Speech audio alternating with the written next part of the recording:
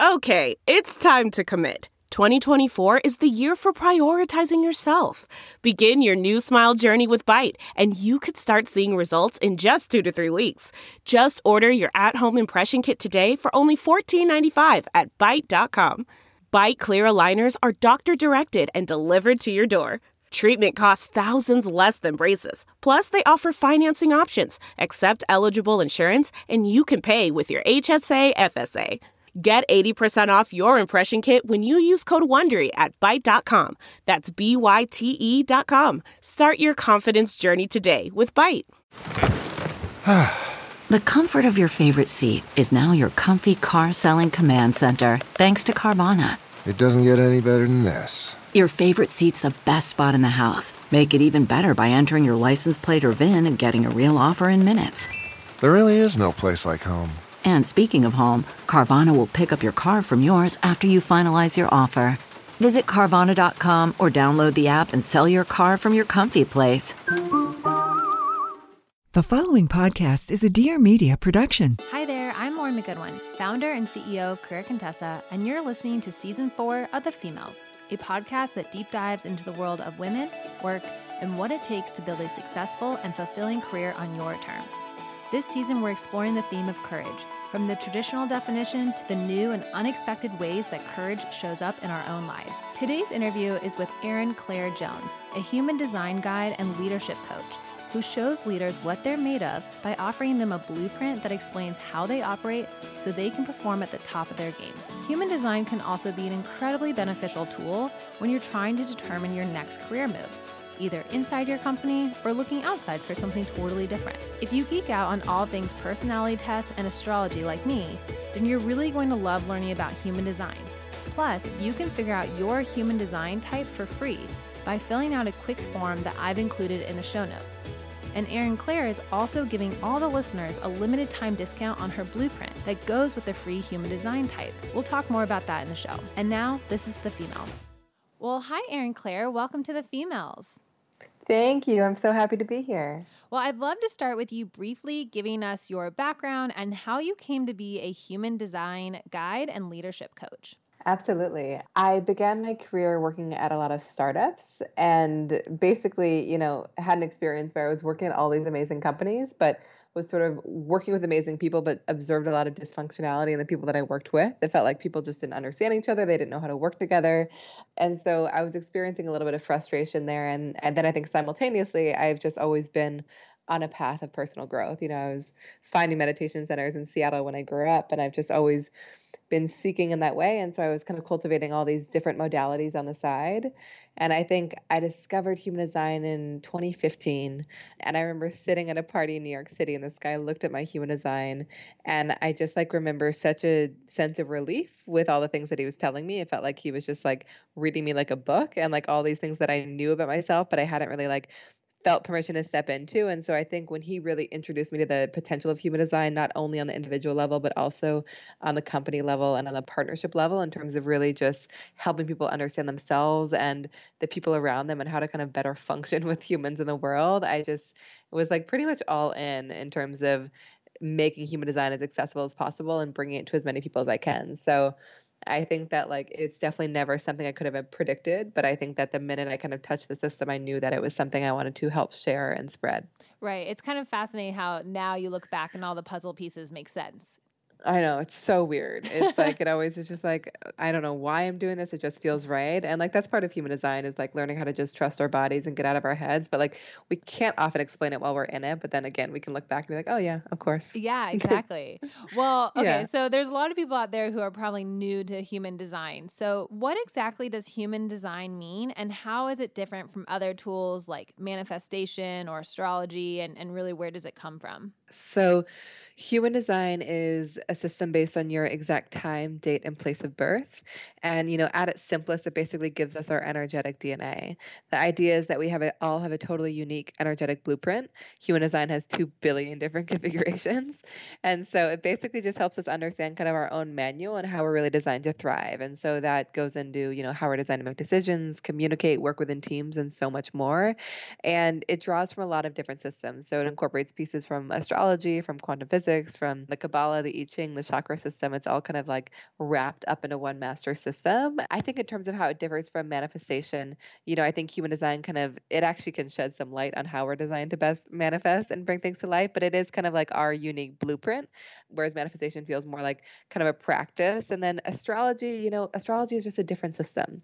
I think that like they offer different levels of information, but I think that there's so many different tools out there. So I definitely encourage people to kind of go towards what resonates. But I think astrology, like human design, like offers super like specific, detailed, super tactical information. And I think what drew me to it is that it was like so practical. I think that like even though it comes from the stars, which is totally wild that we like get so much information from our exact time, date, and place of birth, it's actually so grounded in terms of like giving us stuff to do every day to come back into alignment with ourselves. I really like practical, and I don't know if that's just because like it's hard for me to grasp it otherwise. And while I'm a Gemini, so for astrology, like, sometimes you'll meet someone and they're like, "Oh, you're a Gemini." I'm like, "What does that mean?" Yeah.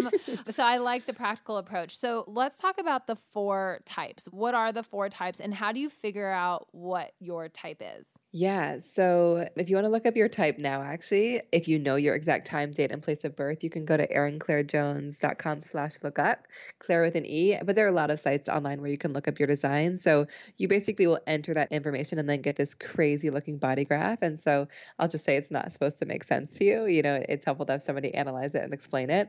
But at the highest level in human design, there are 5 different types. So like I said, there are 2 billion different configurations. Right. You're not going to mention all 2 billion right now. Yeah. There's no way. Yeah. So we have manifesting generators, projectors, manifestors, and reflectors. So the majority of the population are manifesting generators. And these are basically the people that really have the energy and the life force to kind of build and create and bring things to life. And the most important thing for both of these types is that they're really doing work that deeply satisfies them. They're kind of designed to wake up each morning like with a full tank of energy, use their energy in super satisfying ways, and then crash and wake up recharged. The difference between the two is that manifesting generators tend to move very quickly.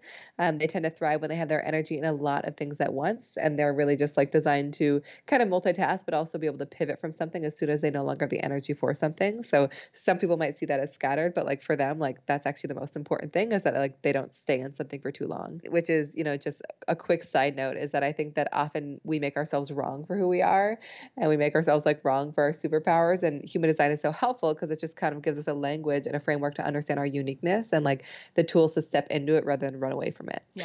And then we have projectors. Projectors are basically people that are here to kind of advise and lead and guide the process. They often make really good coaches or healers or managers or leaders. They don't have that same consistent access to energy as generators and manifesting generators, but they bring a totally different gift to the table. Like their gift is really in understanding people and what makes them tick and really understanding energy. But again, the key thing is that they really step into that gift because if they're brought into a company and expected to operate like a generator, they might not be that good at it. I can speak from experience. I'm a projector. I'm really terrible when I'm expected to operate like a generator. And then we have manifestors. I know you're a manifestor. Mm-hmm. And these are basically these very sort of powerful and impactful people that are really here to kind of initiate and get things started. They're really also not here to do all the work themselves, but honestly, like just to get the ball rolling. Often the most important thing for these people is that they have like freedom and autonomy and control. Like these people aren't here to really be told what to do or manage. And so it's really good for them to kind of do things on their own terms and in their own way. Does that resonate with you? Yeah, it definitely does. One of my earlier jobs, I worked 8:30 to 5, and at 12 o'clock, if you didn't go to lunch, like someone would come in and be like, "Are you going to lunch today?" And so I just remember like I hated that. I hated like just the confines of like zero flexibility, and like I had no purpose, and I was just, it was a boring job to begin with. But it's interesting you say that because like as an entrepreneur, like I manage my time really well, and so I get told a lot like I'm very good at getting stuff done and like initiating things. And what I get told a lot is like, well, you just need to be a little bit patient. Things just don't work as quickly as you do. Or like, you get a lot done, but that doesn't mean everyone works that quickly. So it's really fascinating because like these are things that I always have been told in like a negative way too. Right. And that's the craziest part is that often we're made wrong for these things. Like manifestors are about 9% of the population. And so they're a minority. And so often they're like caught up trying to operate like generators or manifesting generators and like don't feel the permission to kind of be as like powerful and initiating and like impactful as they are. Yeah. And so that's why it's so helpful, to kind of find a system like human design that just is like, no, wait, this is your magic. You got to do this. And then find people around you that can like support you and respect you and help you actually do it. Right. But also manifesting manifestors, like they are very powerful. So sometimes they can be like a little bit threatening to the people around them because they're just like a little bit like, what is this like powerful for? So it is, they can be a little bit polarizing in that way sometimes.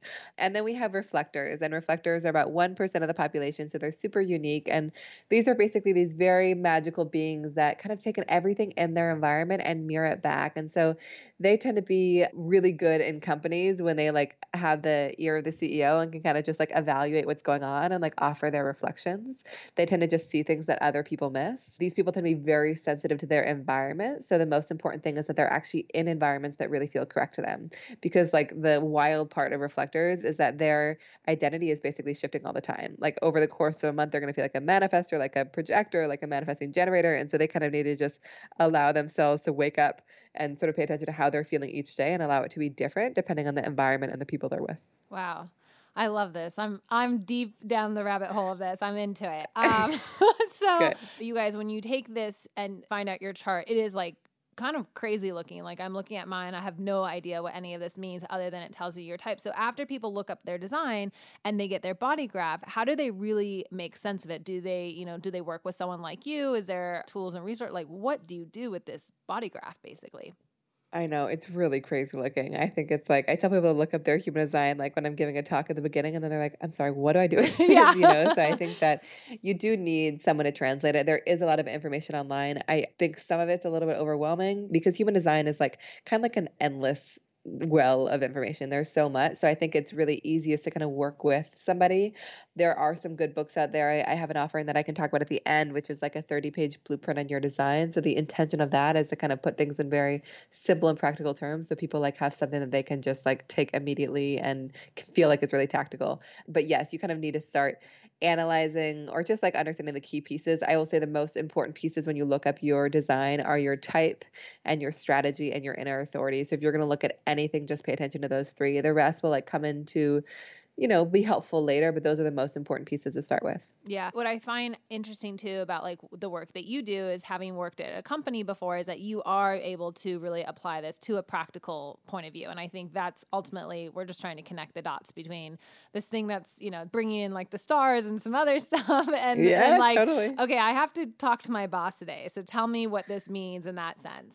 So how do you make the courageous act to break your conditioning once we figure out what our design is? Because like I was giving my example and I do feel like oftentimes we're conditioned to sort of be a certain way or society or whatever it is. And then when you find out your type and you're like, no, this is who I am and I want to embrace it. Sometimes that does require to go against this quote unquote conditioning. Mm-hmm, totally. So, I think that what's pretty cool about human design is that like it's not, when I tell a projector they're a projector, like it doesn't mean they have to operate like one. Like they could go out there and try to be like a manifestor or like a generator, but often it's just not going to feel as good. And they're probably not going to be as successful at it. And so I think what human design does is like it's not about like giving you all these tools to be like, okay, these are all the things you have to change, you have to become a different person. It's more just like giving people permission to be who they are. And there's often like an extraordinary sense of relief that comes with it. Mm-hmm. And so I think in general, my role is to give like people really empowering stories about themselves and just tools to step into it if they choose to, and I think that in terms of how to decondition, it's really like the small moments, I think that like, for example, I'm a projector and part of my strategy as a projector is basically wait to be recognized and invited in. And so I think that like in small ways, I'm like, okay, what are the relationships in which I feel the most invited in? What are the work opportunities? And like starting to funnel my energy into those things, or like my decision making is emotional. I need a lot more time when I make decisions. So like, I think that there are small things that people can practice with in terms of the decisions they're making every single day and how they're choosing to spend their energy that is going to naturally bring them into alignment with their design and with themselves when they start to step into it. Another example of that would be like for generators and manifesting generators, it's all about honoring like what they feel the most lit up by and also like letting go of the things they feel the most drained by. So like at the end of every day being like, okay, what lit me up the most today and what was the most draining? And again, how can I funnel my energy into the things that are the most exciting? And I'll say one other key piece with the deconditioning is that in each of our design, they're kind of open centers. You'll see these white centers when you look your design up. And those are actually the areas in our design where we're the most vulnerable to kind of being taken off track. So once you kind of equip people with what those areas are for them, they can sort of be on the lookout to make sure that like those things aren't guiding their decision making and just be aware as to make sure they're kind of not getting taken off track in those areas. That's really funny. On my chart, the white area that I have is mostly up by my brain. So I don't know Yes. what that's saying, but my brain can be taken over. No. Right. So And it means you're like, it's super inspired and might have like a bajillion ideas, but like the shadow of that would be like losing focus, getting scattered, trying to yes. pursue all the things at once. I always tell people, I'm like, look, I'm just trying to stay focused on this. Like, Yes, I love that's that your idea, work. but yeah, exactly. It's the hardest part for me. So one thing that we get asked a lot at Career Contessa is how do I figure out what I want to do in my career? And I know that they want us to act like, that magic 8-ball where you can shake us and we're going to be like, you should be a nurse, you should be a creative designer, whatever it is. It doesn't exist. It doesn't work like that. But I think this is like kind of one of those like close alternatives. So how do the types correspond to the workplace? I know you mentioned like a projector being probably a really great manager versus another type. Mm-hmm. And how do you use this information to actually figure out your next career move? Totally. So I think that one of the key pieces in human design is how we're designed to make decisions. And I think what I love about human design is that, I mean, similar to what you're saying, it's like I can't tell people what they're supposed to do with their lives, but I can tell them like how to discover it for themselves, because like every type is going to have a different strategy and kind of way of assessing what's correct for them. And so the first thing is to kind of equip them with those tools so they can start to assess. And then there are all these aspects of your design that will tell you, like, are you more entrepreneurial? Are you meant to work within a small team, a large team? Is a partnership a good thing for you? So there's so much like, I want to like equip like career counselors with this from like in college or high school, because it just like would help with the learning process and kind of get to a more purposeful career pretty quick.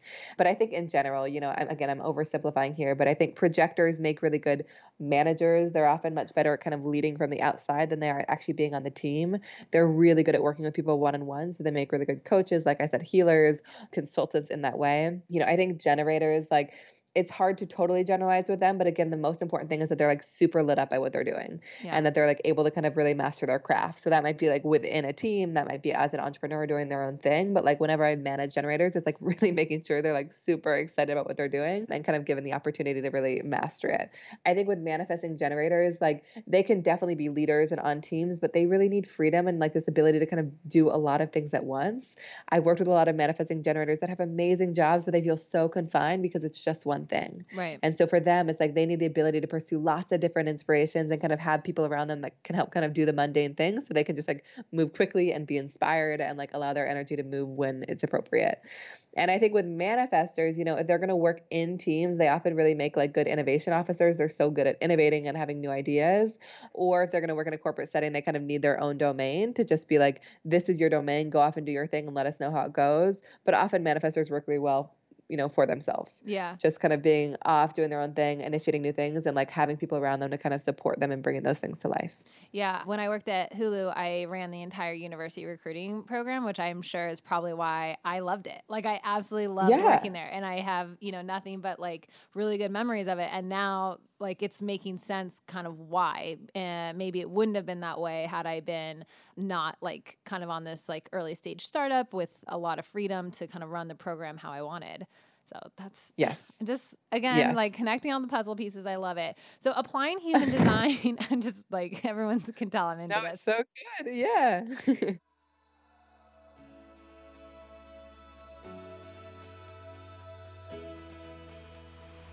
Whenever I'm hitting the gym, I'm looking for a workout that meets my specific needs that day.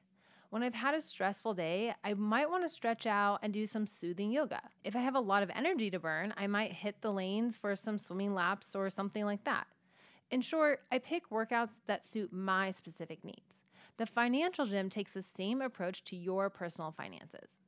Financial Gym is a personal financial services company that takes a fitness-inspired approach to their clients' finances. By working one-on-one with a certified financial trainer, Financial Gym helps clients to make smarter money decisions that lead to long-term success. What I really love about the Financial Gym is that they don't just give general advice. Whether I'm looking for career advice or financial advice, I really like it to fit me specifically. By working with your financial coach, you get that personalized advice that you're looking for that's totally tailored to your specific needs.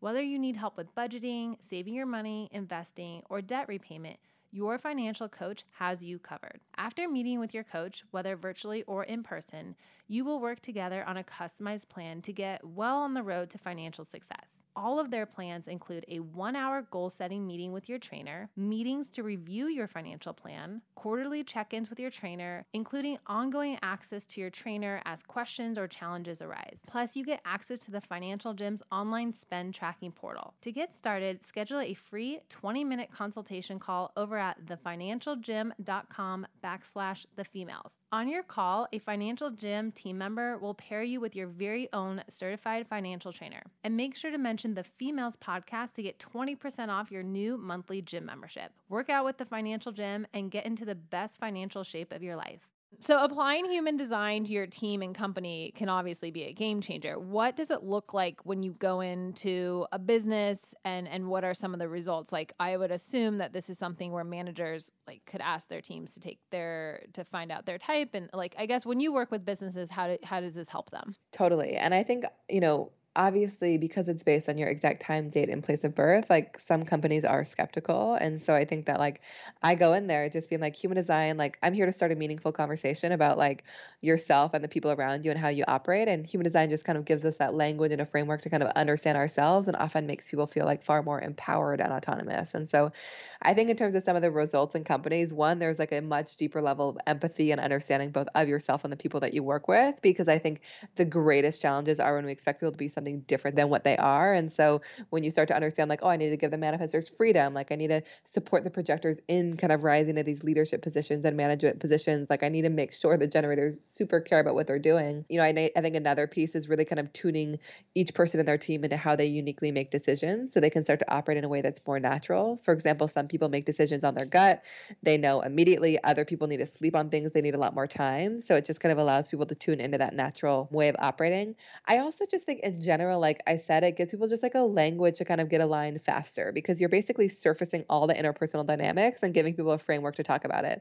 And so I think with a lot of co-founders that I've worked with, there used to be tensions that would take like weeks to resolve. But now that they have a language to talk about it, they can like resolve it in a conversation. So rather than kind of like having that impact their work, they're able to focus like fully on the work and the mission, and they're able to kind of address those things as they come. Right. And I think the idea is that it just kind of allows people to like be a more fully functional team because people are in the correct places and they're just able to operate in a way that ensures that like they'll be the most successful. Yeah. And I think it, as you said, like it gives them a language to explain like why they are the way they are. My sister works in a company where they want you to give ideas like in a meeting right there, like, hey, what do you think about XYZ?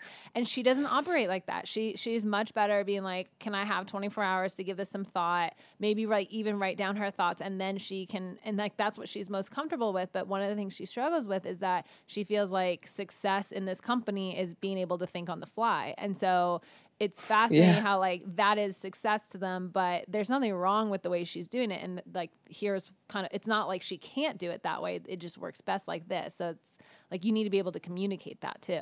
Exactly. And why I love working with it in the corporate setting is we often spend so much of our lives like with the people that we work with. Yeah. You know what I mean? And so when we start at that level to kind of give people permission to be who they are and like support them and kind of aligning with their design, like they're going to take that home with them, they're going to take that home to their families and their friends. And like, it just ultimately is going to bring people more into alignment with who they are in all the ways. But like starting that in the workplace is so powerful. And like, I managed a team recently with like, I had generators, I had projectors, I had manifestors, I had like basically everybody. And like just learning how to manage them all so differently was so cool. Yeah. Because it's just like, it really like, I think empowered people to do their thing. And the team was like super successful because of it. But like, if I had tried to apply like a blanket approach to how I worked with these people, it really would not have worked. Mm-hmm. And also there's a whole nother level of human design, which is too complicated to go into, but like you can actually really engineer teams based on human design. Wow. So you can actually look at groups of people and like know how to make them fully functional and like what are the people they need to bring in to actually make it successful.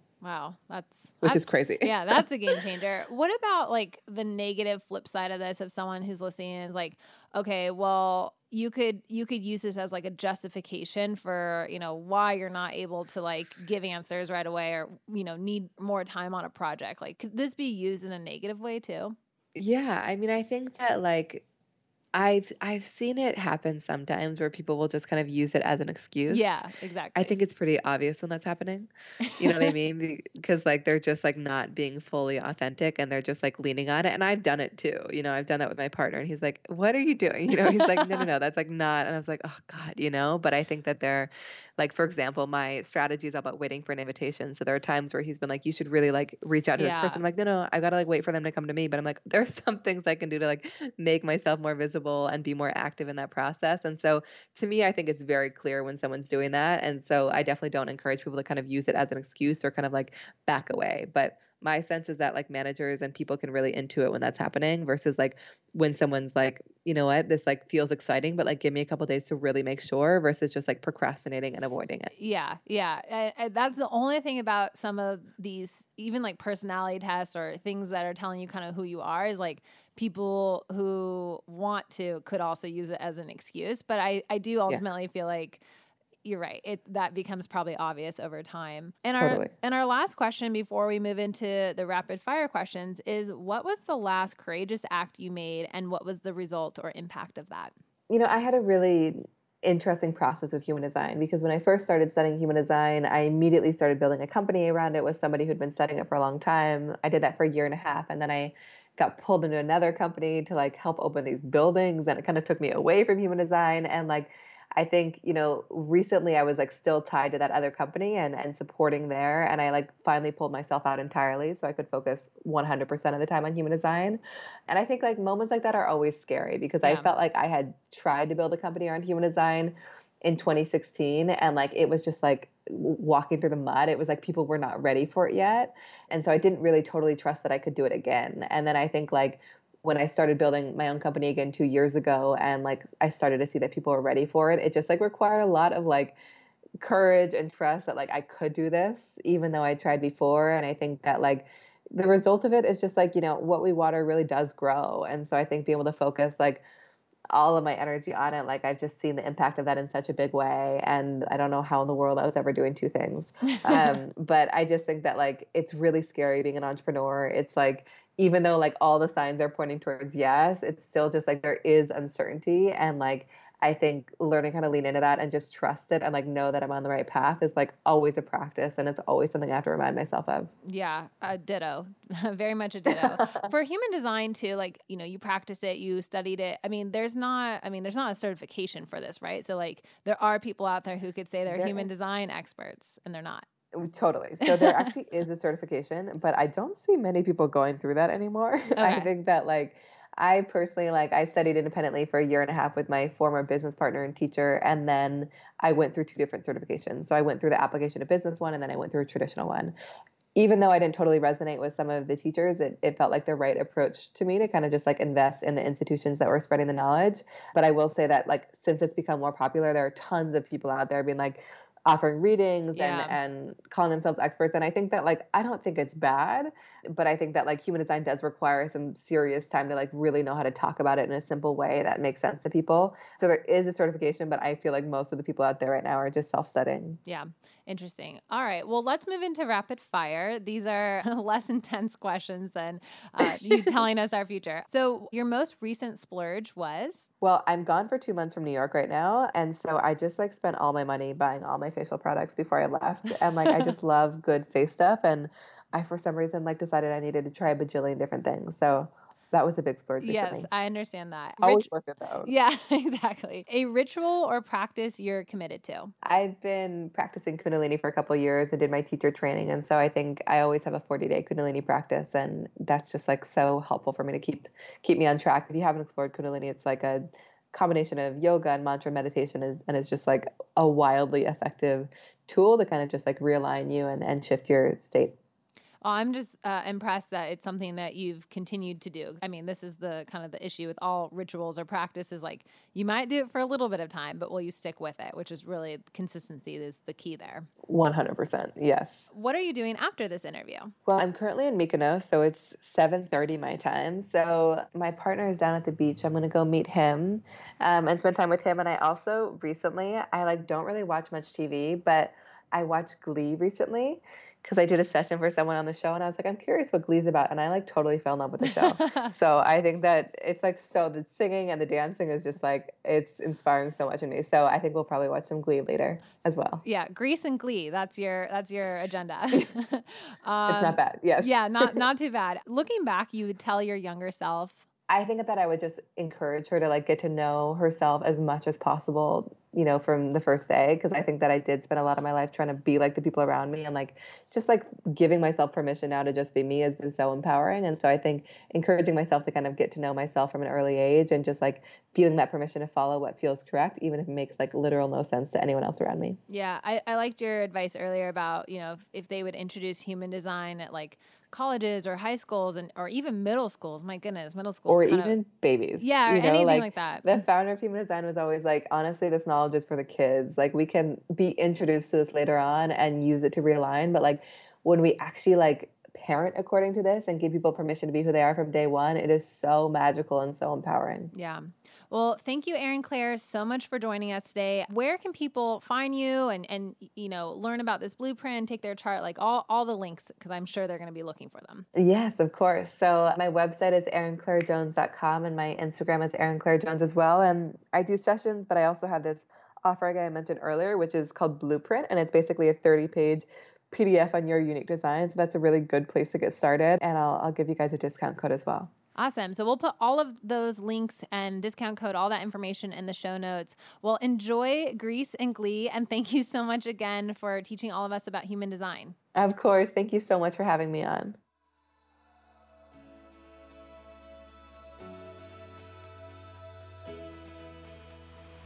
Welcome back to our favorite segment of the episode. It's called Tough Questions. This is where Kayleen and I ask each other, you guessed it, tough questions about workplace politics, vulnerability, and personal challenges.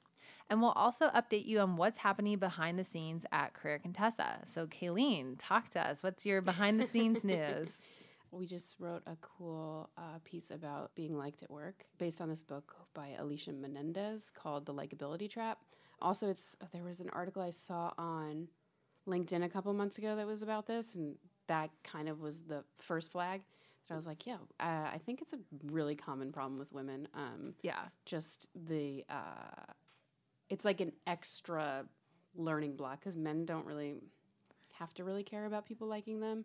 And there's like certain words people use, especially through the job hunting process or the interview process, where women will often say, I'm also very likable, very personable, where that is like vocabulary that men don't even need to use. Yeah. So it's this perception. I really related it to myself because I feel like I used to really, really, really care about people liking me. Yeah. And I used to really be drawn to people who were like outwardly very likable and like attracted people in very quickly as I got older. I keep calling myself really old. I'm not that old. But no, as I grew up, I guess I just realized that doesn't serve me. And you have to realize your strengths as an introvert or whatever, what have you. That if people don't like you right away, then maybe they will down the line, maybe they don't. At the end of the day, especially at work, it really doesn't affect you. Yeah, I also feel like sometimes the more you work to try to get someone to like you, the less they like you. So, and maybe that's something you learn after, a few jobs where you're like, that manager or that person just never liked me. It was better for me to just, be straight and be myself with them or versus kind of like cater too much to feeling like being worried or like just all the time you spend worrying about like, oh, that person doesn't like me and like, how should I tiptoe around them? I don't know. And even though I feel like I did used to worry more about it, I feel like if I ever really like outwardly feel like someone doesn't like me, it's like a very New York reaction maybe to be like, well, I don't like you. Yeah. Yeah. So, there. Yeah. I feel like in my first few jobs, I didn't care necessarily about being liked. I also feel like I was probably generally liked. So I probably just felt like I was like, oh, I can check that box off. But running Career Contessa and being like the boss and the CEO, like I definitely care more about being liked, but that's something that has not served me. Like I've had to learn to be very much like, no, you are the boss. You have to give them direction. You have to give them what they need to be successful. And whether they like you or not is sort of not in the equation. Would you like them to like you? Yeah, of course. And that's definitely been a challenge for me because when I was a manager before, it was a really small team. And then I had a boss. There was so much hierarchy before. And at Career Contessa, it's like the buck stops with me sort of thing. So I've had like the opposite where like I didn't really care and now I care and now I'm trying to not care as much. So that's interesting. Okay, so new in my world is, so I am doing some public speaking this fall. I'm speaking at a couple conferences I'm really excited about. I'm going to be speaking at the Riveter conference in New York. And so I've just been thinking about the presentations and public speaking. And a lot of people probably don't know this or wouldn't guess it, but like public speaking terrifies me. I do not like it. It's not my jam. But I do a lot of stuff that terrifies me just because I'm like, you have to. You just have to. And so I've been making the presentations, but then like practicing it. So I like practice it in the mirror. I practice in my car. And I know this sounds really silly, but like all of that helps me not have all the crazy ums and buffer words. And if like the slideshow doesn't move quickly or not slideshows, like the PowerPoint doesn't move from slide to slide quickly enough, like I'm not dependent on it. Like if your tech jokes ready. Yeah, exactly. I mean, it's like the transitions, right? And totally. like I read once too, and I wrote an article about this, like if you get nervous about public speaking, you can tell your brain that emotion is actually that you're really excited. So like your brain doesn't actually know the difference between like fear and excitement apparently. And so instead of being like, I'm really afraid of public speaking, I always try to start saying like, I'm really excited that I get to go to New York and give this workshop to a bunch of strangers. No, I'm kidding. I feel like my brain wouldn't accept that. Oh, my brain has to accept this. This is why I start months earlier to get comfortable with it because, you know, I don't want to freeze up there. And like once I get going, it's fine. But yeah, like ever since I was a little kid, whenever I had to get up in front of a room to talk, my voice will like quiver for the first like few minutes. And then it's like, okay, we've kicked into gear, you know? So that's kind of humiliating. So yeah, just public speaking and just like the art of that. And when you see people who are really good public speakers, I'm just in awe. Like that is so cool. It's really cool. When I was in grade school, I think in like first or second grade, a kid would get invited every morning to tell a joke over the loudspeaker in the principal's. That sounds terrible. In the principal's office. And I submitted mine and got it, so I got to do it. I wish I remembered the joke, but it had the word coyote in it, and I couldn't say coyote, and I totally like didn't hit. Didn't land well, the joke. Yeah, when you can't say, because it was definitely the punchline. It was like just, you know, your first grade, like, what did the coyote say to that? But anyway, ever since then, I think. Like you've had like PTSD from that. Never again. I haven't had like a terrible public speaking experience, but I feel like I haven't had an amazing one, right? Like I haven't walked away being like, I nailed that. I'm going to have a public speaking career. But it's definitely something where I want to be good at it. Like I don't want anyone to ever feel like my delivery like took away from the message, right? Because the message is usually a really good one. So okay, let's move into some tough questions this week. And Kaylee, I'll let you go first. Okay, so you talked a lot about kind of the human design types. I was curious, and you said what you liked about yours, but I was curious if there was any part of your type that you really didn't relate to. So I'm a manifester, and I like have started to research this a little bit. I like this kind of stuff too. So, you know, if you're not into like human design as like a way to learn about yourself, then this won't be your thing. So the way she described it, I thought like I pretty much fit it to a T. The one part where I was like, I probably actually do fit this to a T, but I wish I didn't, was that we can lose focus really quickly, like manifestors, because we are like idea generators and we like to start new stuff. It's definitely a challenge for me to not like jump from thing to thing. And part of it is like my day-to-day requires me to jump from thing to thing. But I mean, you know this at Career Contessa, I'll be like, oh shoot, I'm really sorry, I forgot to do this thing. So, and it's because I like left mid-thought and went to something else. So I never finished like putting that assignment in Basecamp, or, you know, it will be like, oh, like yesterday when, you know, the designer on the team like made a page for something and it was like, oh, actually we don't need that page. And I realized I had like wasted her time designing. And it's like, because I jump from thing to thing sometimes and I do lose a little bit of focus, and it's how I get my energy spikes to like, you know, do a lot of work in the day, but also like that's definitely something where she said that about manifestors, and I was like, that's definitely my biggest challenge. Like it's not losing focus and like finishing something before I start something new, but I get so worried that I'm gonna forget the thing that popped in my head. So like I could probably just get like a piece of paper and pen and it would solve a lot of that, but you know, like then I would like lose my train of thought to go get the pen and paper. So yeah, it's not like ADD. It's not like I'm jumpy like that. It's just the ability to like stay really focused on something for a long period of time and not lose interest in it. Mm-hmm. So that's something I would say, like, I know other founders who, and I think when you are in a job where it requires you to do that, pros and cons to that. Like the pro is that you're able to get like move from thing to thing and do a lot. The con is that, you can't get addicted to like launching stuff. Like at some point you have to like stick with a strategy and do it for a while, pros and cons. My question for you is, since you talked about likability, is have you ever really not liked someone at work? And of course, I know you're not going to be talking about Career Contessa. Of course not. It's a trick question because, of course, everyone has probably. Yeah, of course. Maybe have you ever addressed it with somebody at work? So I worked as a server for a while, and in that environment, it's really clear to see who's like not pulling their weight and who is. And then that theme kind of continues, I guess, where if I feel like I'm sitting, like, I'm a person that thrives off of having a lot to do. Mm-hmm. And if I have a lot to do, and then that's kind of what was amazing about serving, is it's busy, busy, busy. You're doing this, right, never stopping. So if I perceive that someone is kind of just like lounging around and that's brought to my attention, then that is the type of person that really starts to irk me. And honestly, it's like none of my business and I should keep my head down.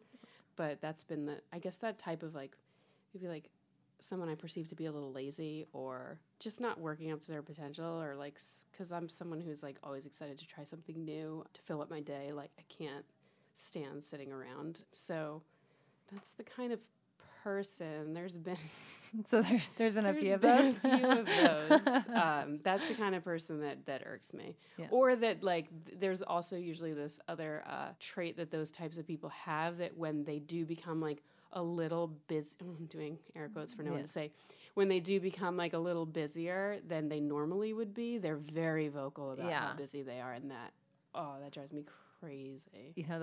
I'm so busy. You're like, okay. Like, when you're busy, you literally have no time to take the moment to complain about it. So. Yeah. Where next week's episode, we talk about like the busy as a badge of honor and like why it's like bullshit basically. But so you'll like that episode. Well, everyone, don't mess with Kaylee. No, I'm just kidding. I'm just kidding. I probably won't say anything. I'll just look at you. Get back to my work. Hey, sometimes a look is enough. Anyway, all right. Well, thank you for listening to this episode of The Females. If you like what you heard, please subscribe and leave us a review. We really love hearing from you guys, and we'd love to know what you think about the addition of this segment of Tough Questions. So leave us a review and let us know. We'll be back next Tuesday with Bridget Schulte to discuss how we can decrease overwhelm and increase creativity, as well as talk about busyness. Until then, you can follow us on @TheFemales Podcast on Instagram, share this episode with your work lives, and listen to this sneak peek of next week's episode. A couple things that you can do is begin to kind of push back against the notion that being busy is being productive.